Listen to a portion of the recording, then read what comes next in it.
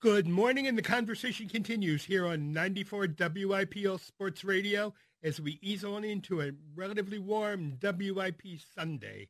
My name's Peter Solomon, and we're going to get right to work. February 3rd, 2018. Time for the annual Children's Literacy Book Fair, brought to us by the Literary. And to help us understand the fair, why it's important, hopefully get you to go, I've got several of the authors who will be there at the fair on February 3rd. Let's begin this morning already with two of them. Let's welcome Ray Anthony Sheppard. Good morning, Ray Anthony Sheppard. Good morning. Good morning. And Kelly Starling. Good morning, Kelly. Good morning. Welcome. And it's pleased to have you. Now I have to ask both of you, because I thought it would be interesting to talk with both of you at the same time. How'd you get into the children's book business? You're never going to get rich. For sure. Kelly, you want to go first? Sure. So I was a journalist for a period of time, and I was actually working for Ebony magazine in Chicago. And one of my jobs was to choose books for the bookshelf column of the magazine. Growing up, I rarely saw African American children's books. The first one that I remember was Roll of Thunder, Hear My Cry when I was in 3rd grade. And as a bookshelf editor for Ebony, I started to see these beautiful children's books with kids that look like my cousins and, with parents that look like mine on the cover, and thought that maybe I could add something to that wealth that our children deserve, to see their faces and their stories and their history reflected in children's books. Because it certainly is, I think, probably puzzling to a child to open up a children's book and not see anybody who looks like him or lives like him. Right. Yep, absolutely. And I feel that, as African-American children's book authors and illustrators, it's a mission and an honor to write stories where kids can see themselves and see that there's no limit to what they can be. That there's no ceiling to their dreams, and that's really what my calling as a children's book author is all about. And you, Ray Anthony Sheppard, you have an interesting background. Unlike Kelly, you weren't professionally in that business. Rather, you're the grandson of a slave yourself and a former teacher. True, and also I share Kelly's sense of mission and purpose and feel it's an honor. What I'm trying to do is to take major historical moments and show it from a black perspective. And I think of that as corrective history. So I take the Civil War and I show it from the perspective of two black soldiers who were also journalists. And one was from George E. Stevens, was from Philadelphia, born in Philadelphia, recruited soldiers or men from Philadelphia to fight in the war. And I wanted to honor him and his sacrifice. And that's important stuff, but at the same time, I would imagine you have to walk a fine line to tell the appropriate story of the Civil War and not upset or scare children. True, but the fine line is always holding to the truth and not making up quotations or not making up dialogue or conversation, but showing exactly what this guy experienced, or not only him, but the 180,000 African Americans who fought in the Civil War. And that's something that is never taught in school. When studying the Civil War, it is Abraham Lincoln freed the slaves, or the Union won the war and the slaves were free. And what it fails to show is that 75% of free African American men in the North fought in the war, and they fought without pay. Absolutely, and it's interesting that you brought Ray and I together for this conversation, because one of my picture books is called Hope's Gift, and it is set during the Civil War, and the father runs away to try to help bring freedom to his people and comes back as a member of the U.S. colored troops in North Carolina. So I definitely share Ray's vision for helping to fill in the gaps in history. In classrooms, sadly, kids don't learn about all of our heroes and our heroes throughout history. So as children's book authors, we are also filling in the gap and giving parents and teachers and librarians tools they can use to empower kids to feel proud of where we've come from. Because there's so much in this life that makes kids not feel proud, isn't there? It's tough. Yeah, I mean that there's lots of images that kids see in the media and other places that don't always reflect the lives that they know and all the positive people in their lives and all the wonderful things people do. So it's great to have the opportunity to put that on the page and let kids really see the lives that they're living and who they can become and where we've come from. All the strength that we have and the resilience and the brilliance that has led us to who we are.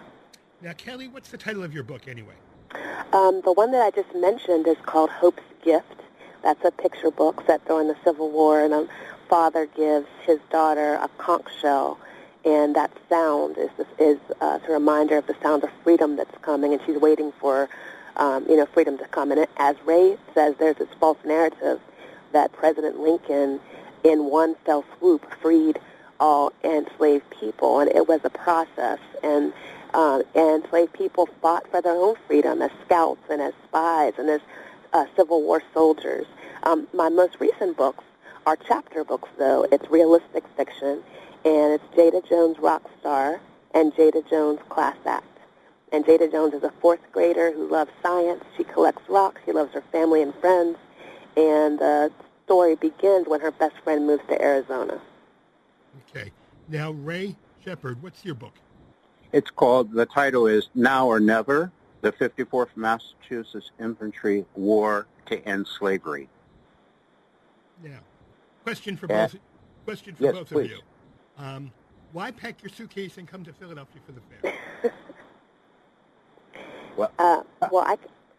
Ray, did you want to start, or do you want me to? I will just say I will go anywhere to tell the story of the 54th, to tell the story of Black achievement. I think so often books portray African Americans as victims rather than the resilience and the perseverance that in history that people, these history makers have achieved. And I want to tell that story. And also, the Children's Book Fair in Philadelphia, it's the 26th year. It is well known. It is a icon for African American authors and illustrators, and I'm honored to be part of it. And for both of you, I have something over for surprise. We've got on the line as well the founder and director of the Children's Book Fair, the inimitable VANESS LLOYD. Good morning, VANESS. Good morning, Peter, and I've been listening to these two fabulous authors who are going to bring their works to Philadelphia. And one thing that's real important for people to know is that in these days and times, as you mentioned, it's kind of turbulent. And there's all kind of chatter on TV and newspapers, radio, and on the Internet. It is important for all children, not African-American children, but all children, to know about other people's culture and history. Absolutely. Because we are a tapestry, and every thread in that tapestry has something to contribute to make this country great. And the more I know, the wonderful thing about doing this book fair for me is I've learned so much about my history. Ray's a story, Kelly's Hope's a gift. All of these are stories that have opened my eyes to my culture, to my past. And I shared that with my granddaughter, Juliana Isabella. I had to throw that in, Peter. Okay. I'm a new grandmother. Congratulations, Granny. No, they call me Lola. I didn't want to be called Grandma, so I looked through a language dictionary for the word grandmother, and the Filipino word for grandmother is Lola, and it goes with my personality. Absolutely. Now, VANESS, though, 26 years. Why do you keep doing this thing? There is a need, and every year that I do this, I see a greater need. For one thing, Ray and Kelly and E.B. Lewis, Floyd Cooper, Jason Reynolds, who's one of the stars of the children's book industry, very rarely come to Philadelphia. And their books are not, in most cases, you can't find a lot of them on a regular basis in bookstores. So these are important stories to share with the community. So that's why I continue to do this. They call me the book czarina. I like to say I'm a connector. I connect the consumers with the authors and illustrators. And we have 30 people participating this year, Peter. We have the best and the brightest. And we have historical stories. We have fun stories. It's just a really wonderful opportunity to meet these great people. And on top of that, we have a literary row where we give away promotional items. If you're an educator, you can get free books for your classroom with some of the guest authors and illustrators. We have a reading circle. And, of course, you get to spend the afternoon networking with the authors and illustrators. Now, this thing is happening February 3rd, next Saturday. What time, Vanessa? It happens February the 3rd. That's a Saturday, 1 to 4 p.m., Community College of Philadelphia, 17th and Spring Garden in the gym. Even if it snows the day before, we will be open Saturday. So don't think because it snowed that we're not going to be open, because people like Kelly and Ray will be in the house that morning. So please come out and share their stories and the excitement, because what we're doing is helping and educating children about the joy of reading. Good parking, good public transportation, certainly. Vanessa, if people want more information, what do you want them to do? They can go to our website, the African American Children's Book Project.org, or they can call 215-878-BOOK. And I encourage all children, parents, caregivers, educators, to come out and celebrate these wonderful authors and illustrators. And PICO has a literary salon, and they'll be doing some fun things with kids in the different activities and interacting with authors. So please come out. And, of course, Wells Fargo always holds down for the teachers and educators to give them books through their Read by Fourth program. And I'd like to say thank you to the guests this morning so far, Kelly Starling Lyons and Ray Anthony Sheppard, for the work you do in writing and for taking the time and the concern to get on the bus or get in a car and come to Philadelphia to share what you do at the African American Children's Book Fair, February 3rd, next Saturday, 1 to 4 p.m., Community College. Thank you both. Thank you. Now, Vanessa, you stay with me. I've got to run a few commercials. But when we come back, we're going to be talking with two more of your authors, James Gordon and G. Todd Taylor. All this and more coming up here on WIP Sunday. We'll be back in just a bit. And we're back. It's WIP Sunday. My name's Peter Solomon, and we're celebrating the fact that the African American Children's Book Fair is upon us. Saturday, February 3rd, 1 to 4 p.m. With me is Vanessa LLOYD, the founder and director of the book fair, and two of her distinguished authors. Now, let me say good morning to my guests, James Gordon and G. Todd Taylor. Good morning, guys. Good morning. Good morning. Okay. Now, I have to ask you something, and for your opinion. We know who John Grisham is. We know who James Patterson is. They're leading lights in the publishing industry. But we don't really know who you guys are. And you guys write just as well as they do. Is that fair? Well, first, go ahead. No, I'm listening. You go first. All right. Well, first, I'm an illustrator, and there are more famous illustrators. But, I think it just, sometimes it just comes down to being in the right place at the right time. I work hard. I practice my craft. Maybe that'll come. Maybe that won't. But I'm happy either way. I agree. It's the same way with me. We're really working hard. We're trying to get our information and our craft out there, and it just takes a little time. So we're being patient right now. Well, but it seems a little bit like a case of Rodney Dangerfield. Can't get no respect for children's books. I can definitely see that. It's funny, when I first started, I always said I wanted to be the black Dr. Seuss. So I don't even really compare myself to people like John Grisham. I just want to be that Dr. Seuss one day and be able to have that kind of recognition when it comes to getting out the information for kids' books. And that though would put you up in the pantheon of book stars, and I hope that happens for you. I pray it happens. All right. Yeah. James, And go ahead. And as an illustrator, I just feel like I just try to put out the best work I possibly can, expose children to good art, and really try to complement the text that I get from the writers. Now, Mr. Taylor, Todd Taylor. Yes, sir. How do you decide what you're going to illustrate? How do they come to you? Well, I'm actually the author. I don't do any illustrations. My drawings are horrible. You can just ask my daughter; she will definitely confirm that.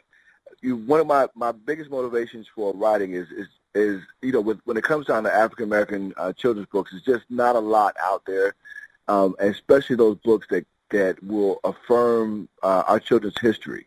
So my goal is always to try to find books, find materials that could put out a counter narrative to what they've seen in media, and try to put out information that really builds our children up. So I'm always just thinking about our children and how we can make their experience better than it was when I was young. Okay, but what's the title of your book?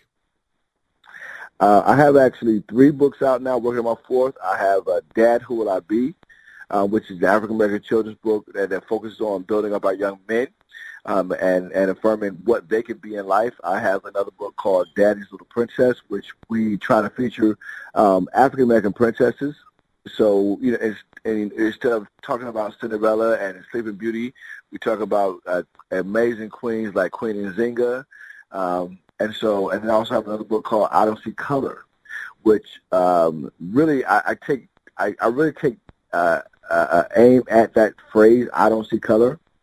And we try to make sure that we are telling our children that they can be amazing and they're beautiful in their own skin, and not that we should overlook their color, but we should try to celebrate the beautiful skin that all of our children are in.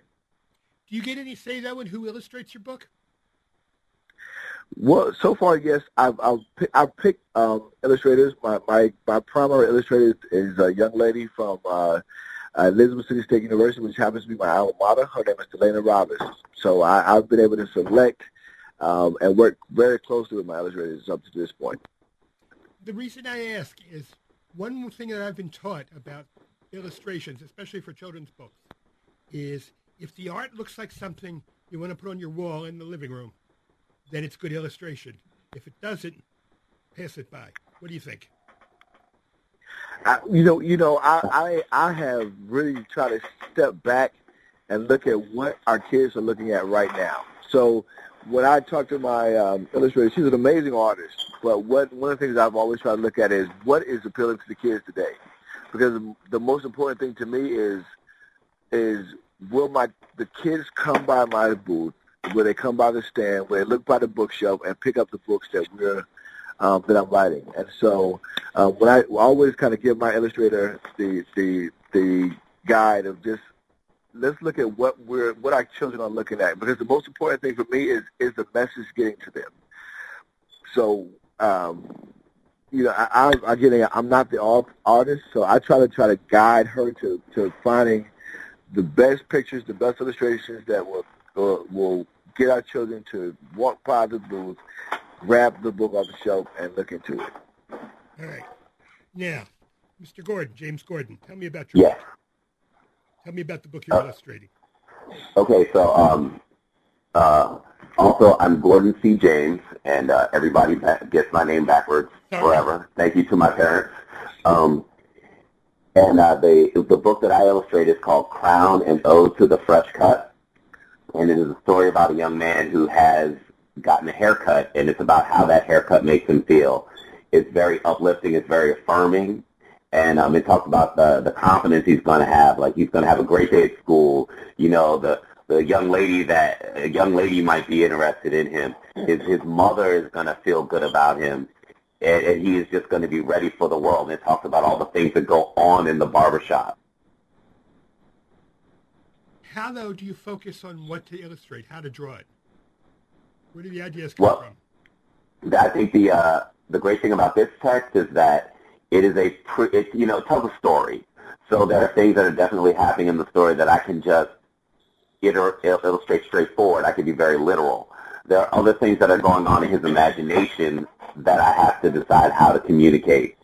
And that's fun, too, to go at it from both angles. Absolutely. And why are you coming to Philadelphia?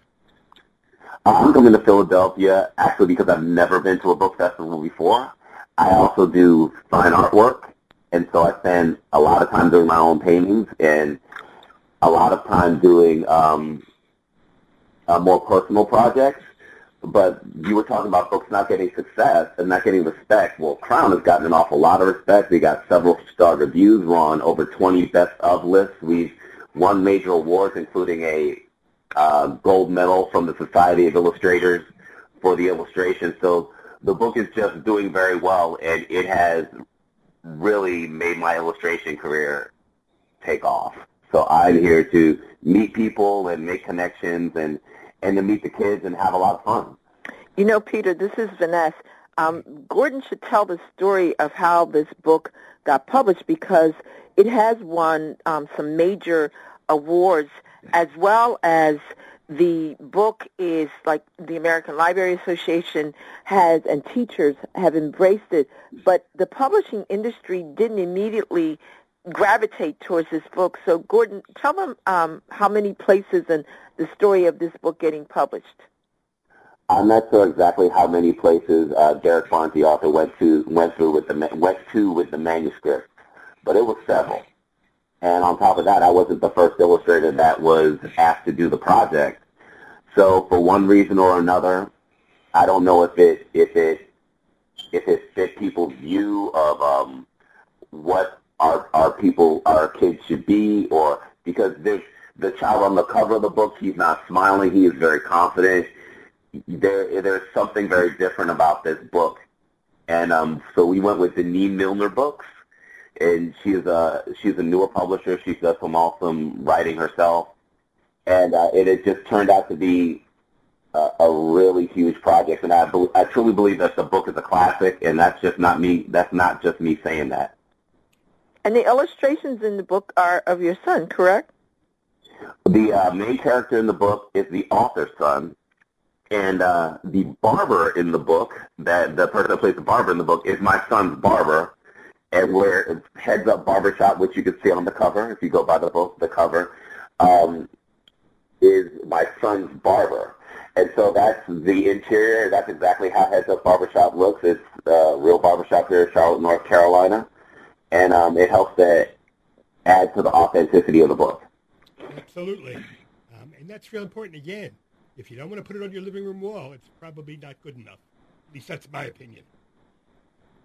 Well, thank you. I think that I really do try to work hard, and I try to make the illustrations in my book feel like the paintings that I do for myself, because I believe that children deserve top quality, kind of sophisticated artwork. I believe they can handle it. And Vanessa, question for you. What was there about the work of Gordon James and G. Todd Taylor that led you to invite them to the fair? Can you repeat the question again, Peter? What was it about the work of Mr. James and Mr. Taylor that had you invite them to the fair? Well, I'm looking for quality. I'm looking for quality from soup to nuts. Do the illustrations pop? Do they engage the reader? The content, the bonding, all of those things are important to me, because when you walk out of my book fair with a book, I want it to be a book that you will have forever and a day, something that you can pass on. And that's an interesting fact about this book fair. I now have adults bringing their children, and they used to attend the book fair. Gordon's book that he illustrated, and Derek Barnes wrote the text. In fact, the person who is responsible for their imprint for the publishing house is the ghostwriter on Steve Harvey's books. But and she'd also written some teen books, so she was willing to take a chance, because the book does not look like your traditional children's book.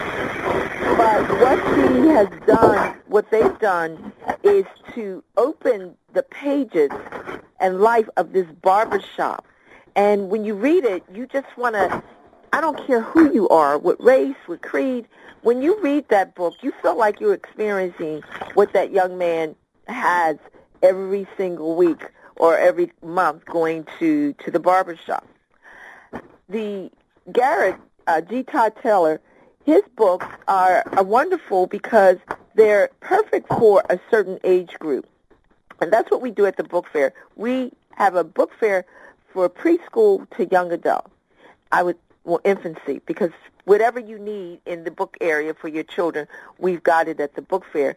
And another exceptional thing about this book fair is that we have probably, of the 30 authors and illustrators, I would easily imagine they've won collectively over 1,000 awards. These are people who win the Caldecott Honors, Newbery Honors, Coretta Scott King, and a host of other awards. And already Crowns is bumping out the door with all of these awards. And I would imagine, so folks, you hear it first, that there's going to be a major American Library Association award. So you need to come out and get that book, get it autographed, because both the author and the illustrator, that's another exceptional thing about this book fair. There will be a lot of both author and illustrators of a particular book. This is rare. Very, very rare, because usually if you go, unless it's a trade event, if you go to a traditional book fair, you won't find both people there. So you come out and you celebrate these beautiful books, and they also educate you. That's the other part of what's happening with this book fair. It's about educating you about a people, a culture, a history that is part of American history.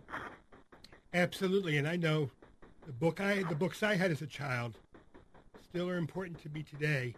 And there was nothing greater pleasure I had as a parent in giving my children one of the books I had when I was a little kid myself. One more time, Vanessa, the fair is this coming Saturday. What time? Saturday, February the 3rd, from 1 to 4 p.m. It is a free event. All you have to do is show up. There's a line, but that line moves so fast. And then when you go through the line, the first 500 children will get a free book of one of the guest authors or illustrators. We have promotional items, posters, bookmarkers, free. For those parents and educators who want to know what's out there in the marketplace, I have some of the latest catalogs from the major publishers. Corporate sponsors are giving away books to educators. Please bring your IDs. Metro PCS, Pico's doing a literary salon, Wells Fargo, Always Best Care, and my good friends Angela Rouse over at AARP. Yes, AARP will be in the house celebrating African-American children's books from 1 to 4 p.m. And, of course, the wonderful African-American authors and illustrators, 30 people. And I want to remind people there aren't possibly a lot of books, accessible African-American books here in the marketplace. But in the industry, some of the best books of our generation are being published by African-Americans and African-American topics. And I have never seen in this past year, it was like going into a candy store for me, Peter. Every time a book would come in, I would get excited. It was like one after another. And I'm a judge for the NAACP Image Awards for the children's books. And I saw easily 50 books that I could have brought the people into Philadelphia. And I'd like to say thank you to this morning's guests, Gordon James and G. Todd Taylor, for joining us this morning here on WIP Sunday. Thank you both. And if you go to the fair this Saturday, 1 to 4 Community College, good parking, good public transportation. Tell them you heard it here on 94 WIP. Thank you, guys. Thank you. Thank you so much for having me. And the WIP time is 7:36. We'll be right back after these messages. And we're back. It's WIP Sunday. My name's Peter Solomon. And there's an old Chinese curse. May you live in interesting times. And my next guest certainly has an antidote for living in interesting times, no matter what your political persuasion. Let me say good morning to Gordon Whitman, author of Stand Up, How to Get Involved, Speak Out, and Win in a World on Fire. Good morning, Peter. Good morning, Gordon. What led you to write the book?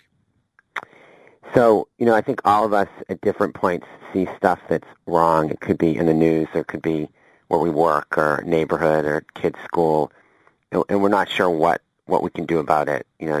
Can something be done? Do I have anything to could I make a difference? And then, when people do get involved in speaking out, standing up, saying, this needs to change, a lot of times they get pushback, shut up, just, keep it to yourself, or with talking to a woman this week in Tennessee who was telling about getting shorted her wages, and you speak out, say, you didn't pay me my full pay for the hours I worked, you lose your job. So how do you make that decision?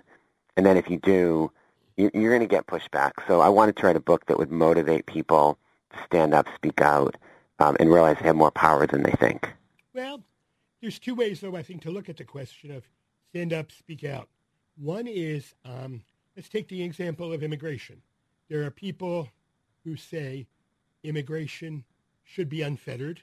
We should let folks in. There shouldn't be those restrictions that the Trump administration is putting out there. And there are other people who think immigration should be stopped. Donald Trump is right. Does your book take a perspective on those kinds of issues?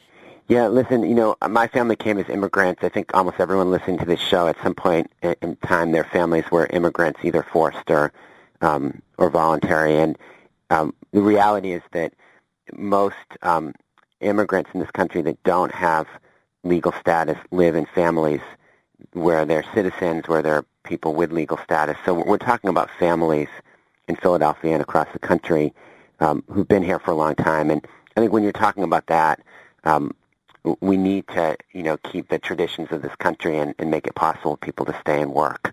No one's saying that the border should just be opened and people should cross it at will. So I think there's a lot of distortion in this, and the reality is that, these are, we're talking about neighbors, friends, coworkers, and I think what happens is, and it happens over and over, is that people get blamed for problems that have nothing to do with them, and there's efforts to divide us. And the challenges facing our country have to do with the concentration of wealth and shipping jobs overseas and making our politics, really just like dominated by money and not people's voices. So those are the real problems, and I think we're scapegoating immigrants who are, in our community and contributing. Then there's the Me Too movement. How does your book take at something like that? Well, I think it's been remarkable if you think all the way back to the Women's March a year ago, and the number of people who looked at what's happening in the country and said, I need to get more involved. And I think it's really interesting. I think important that not only was that, protests and marches, but it's translated into a lot of energy of people being willing to say, I'm going to tell my story. And really all social change, whether it's, in your local community or at your workplace, or we're seeing across the country women saying, I'm going to tell my story. It is a willingness to say, I'm not afraid to speak out. And you can see the change that happens as a result. Well, certainly the Me Too movement is an extraordinary thing. And what I think is even more extraordinary is now men are starting to tell their story as well. We're hearing from male models and such. Well, I think the key thing is that we all have a story, and we all, and it's unique and it matters, and what we want to do, and I talk about building better organizations. Is, people go to meetings, they get involved in things, and sometimes they feel like that's a good organization, that's a good meeting, or, I feel like I was wasting my time, or it just didn't, really, I feel like, someone else tell me what to do. So really talking about building organizations, whether they're community organizations or on an issue that give people a chance to tell their story, that where you really feel like you have a chance to make a difference and you're not being manipulated or pushed around. Do you use specific examples in the book? Yeah, Philadelphia, I lived and worked in Philadelphia for many years, and there's a lot of Philadelphia stories in this book. I talk about working with parents at public schools in North Philadelphia who were coming together to improve those schools, and what was possible when people were willing to, build trust between themselves as a starting point, and parents building trust with teachers, and really coming together to push for changes in the schools. But it wasn't always a picnic, so sometimes the school would react in a positive way and say, come on in and we'll work to raise the reading levels or figure out how to make sure that the teaching was working for the kids in the school, and other times we'd get a lot of pushback. So there's lots of stories about that. And Philadelphia's got a great organization. It's a lot of good neighborhood organizations, and the network I work for called Faith in Action, our local affiliate is Power, which is great, really one of the best grassroots community organizing groups in the country. And Power's led campaigns to raise wages at the airport for airport workers, a big effort to make the state school funding formula more fair and equitable, both racially and economically. So there's some really good opportunities in Philadelphia for people to get more involved. How do you want people to use the book? Well, I really want people to say, I have a role to play, and then to look for concrete ways to get more involved. So if you're involved now, take greater leadership. If you aren't, but you're frustrated about something, go to a meeting sometime over the next month. So I don't think we solve the big problems facing our country, whether it's racism or inequality or climate change or things closer to home, like how do I make sure my kid has a good education, by expecting someone else to do the work.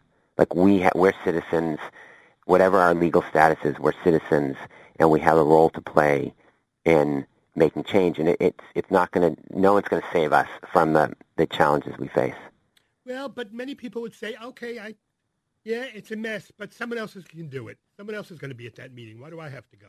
Yeah, I mean, that's always the well, someone else will do it. But it turns out that it just takes a lot of people to make change. And if we don't, then it's usually a small number of people who have a lot of money who control what happens in our lives and in our communities. And often what they're telling us is, well, you really can't fight City Hall. Don't make waves. But it's usually the people who are controlling, take Philadelphia, the ability to basically buy influence over city council, the mayor, the governor. Those are a small number of very wealthy people and large corporations. If we don't get involved, then we're basically handing over our lives and our communities, the future of our kids, to people who, good or bad, don't have the same interests. Well, I think you recall an old saying, I think maybe it was from the Kennedy years, if you're not part of the solution, you're part of the problem. Yeah, exactly. And, I tell an old story from 1999 when Ed Rendell's term had ended, and, a lot of investment in Center City, but the neighborhoods are really struggling. And we did a big campaign called Neighborhoods First, to try to push the city to be more balanced in its development. And at the time, people may remember this, there were probably 200,000 abandoned cars on the streets of Philadelphia. And we really wanted to get at blight and housing and investment, but the cars were such a irritant to people. And we ran a campaign that really forced the candidates for mayor to say, how are you going to respond to this? We put stickers on cars that said, the next mayor of Philadelphia will decide how long this car sits on your street, but you'll decide who gets to be the next mayor. And I think that willingness to really hold people, candidates, elected officials accountable and not just complain is really the challenge that the book that Stand Up puts out there for people. And one thing I like about the book is it's very accessible. You don't have to have a PhD in sociology or community organizing to make it work. Yeah, it's really written for, I was just in a bookstore and I have it in the self-help section. So it's really meant to be a book that's like, you have a voice, and here's practically how to get involved, and here's how to create better organizations. Here's how to create organizations that can bring people together across race and class and difference, whatever difference is, because we're not talking to each other enough. And when we do talk to each other, there's a lot more that we share in common, and there's no way we move forward on the issues that are most important and create a better future if people aren't talking to each other and not just shouting at each other. What's the next book, Gordon Whitman? Well, I think maybe how to live a balanced life and make change without burning yourself out. I've thought about that one. Because that certainly can happen as well. Yeah, and I think that, especially right now, there's just so much going on. It's easy to get, overwhelmed. And I think people look at what's happening and it can freeze people. And, part of the point of the book is that the best way to start often is local. And you need a team of people. You need to be part of a team. One of the things I like about how Power is organized is that all across the city and the region, there are teams of people who meet every 2-3 weeks. And they're working on local issues in their own community, but they're connected up into a larger organization. And I think people can't do this alone. So it doesn't have to be, like the movies where you have to be the person who steps forward and solves every problem. But finding a team of people who meet on a regular basis can't happen online only. Signing a petition's fine, or writing an email to an elected official, that's great. But people need to be face to face. That's how people make change and change happens. Absolutely, and I think it was Tip O'Neill, who used to be Speaker of the House, who said all politics is local, and politics is what motivates change, isn't it? Yeah, it's interesting because there's been, there are a lot of protests and marches, and the number of people participating in protests and marches hasn't gone down since the 60s. It's pretty much been pretty consistent. But the number of people doing political work, running for office, and by the way, that is one thing that people should do. Don't just think that someone who's wealthy can run for office, whether it's school board or city council or just local, on the PTA, that people, just stepping forward and saying, I'm going to run for office, super important. So there's just a lot of ways people can step forward and get involved and not just depend on someone else to do it. If you want to make change, be a part of the solution. And I'd like to say thank you to Gordon Whitman, author of Stand Up, How to Get Involved, Speak Out, and Win in a World on Fire. Thanks, Peter. Thank you, Gordon. And you've been listening to WIP Sunday here on 94 WIP. Stay tuned for Sports Talk with Sonny Hill. Always interesting and provocative discussion in the living room. Your opinions, Sonny's reactions, I know I'll be listening, especially as the Super Bowl approaches. Go Birds Fly. Thank you to this morning's producer, Phil Jackson, and Ann Tideman Solomon, my dear wife and associate producer. Couldn't do the show without you. Nothing left to say, but see you soon.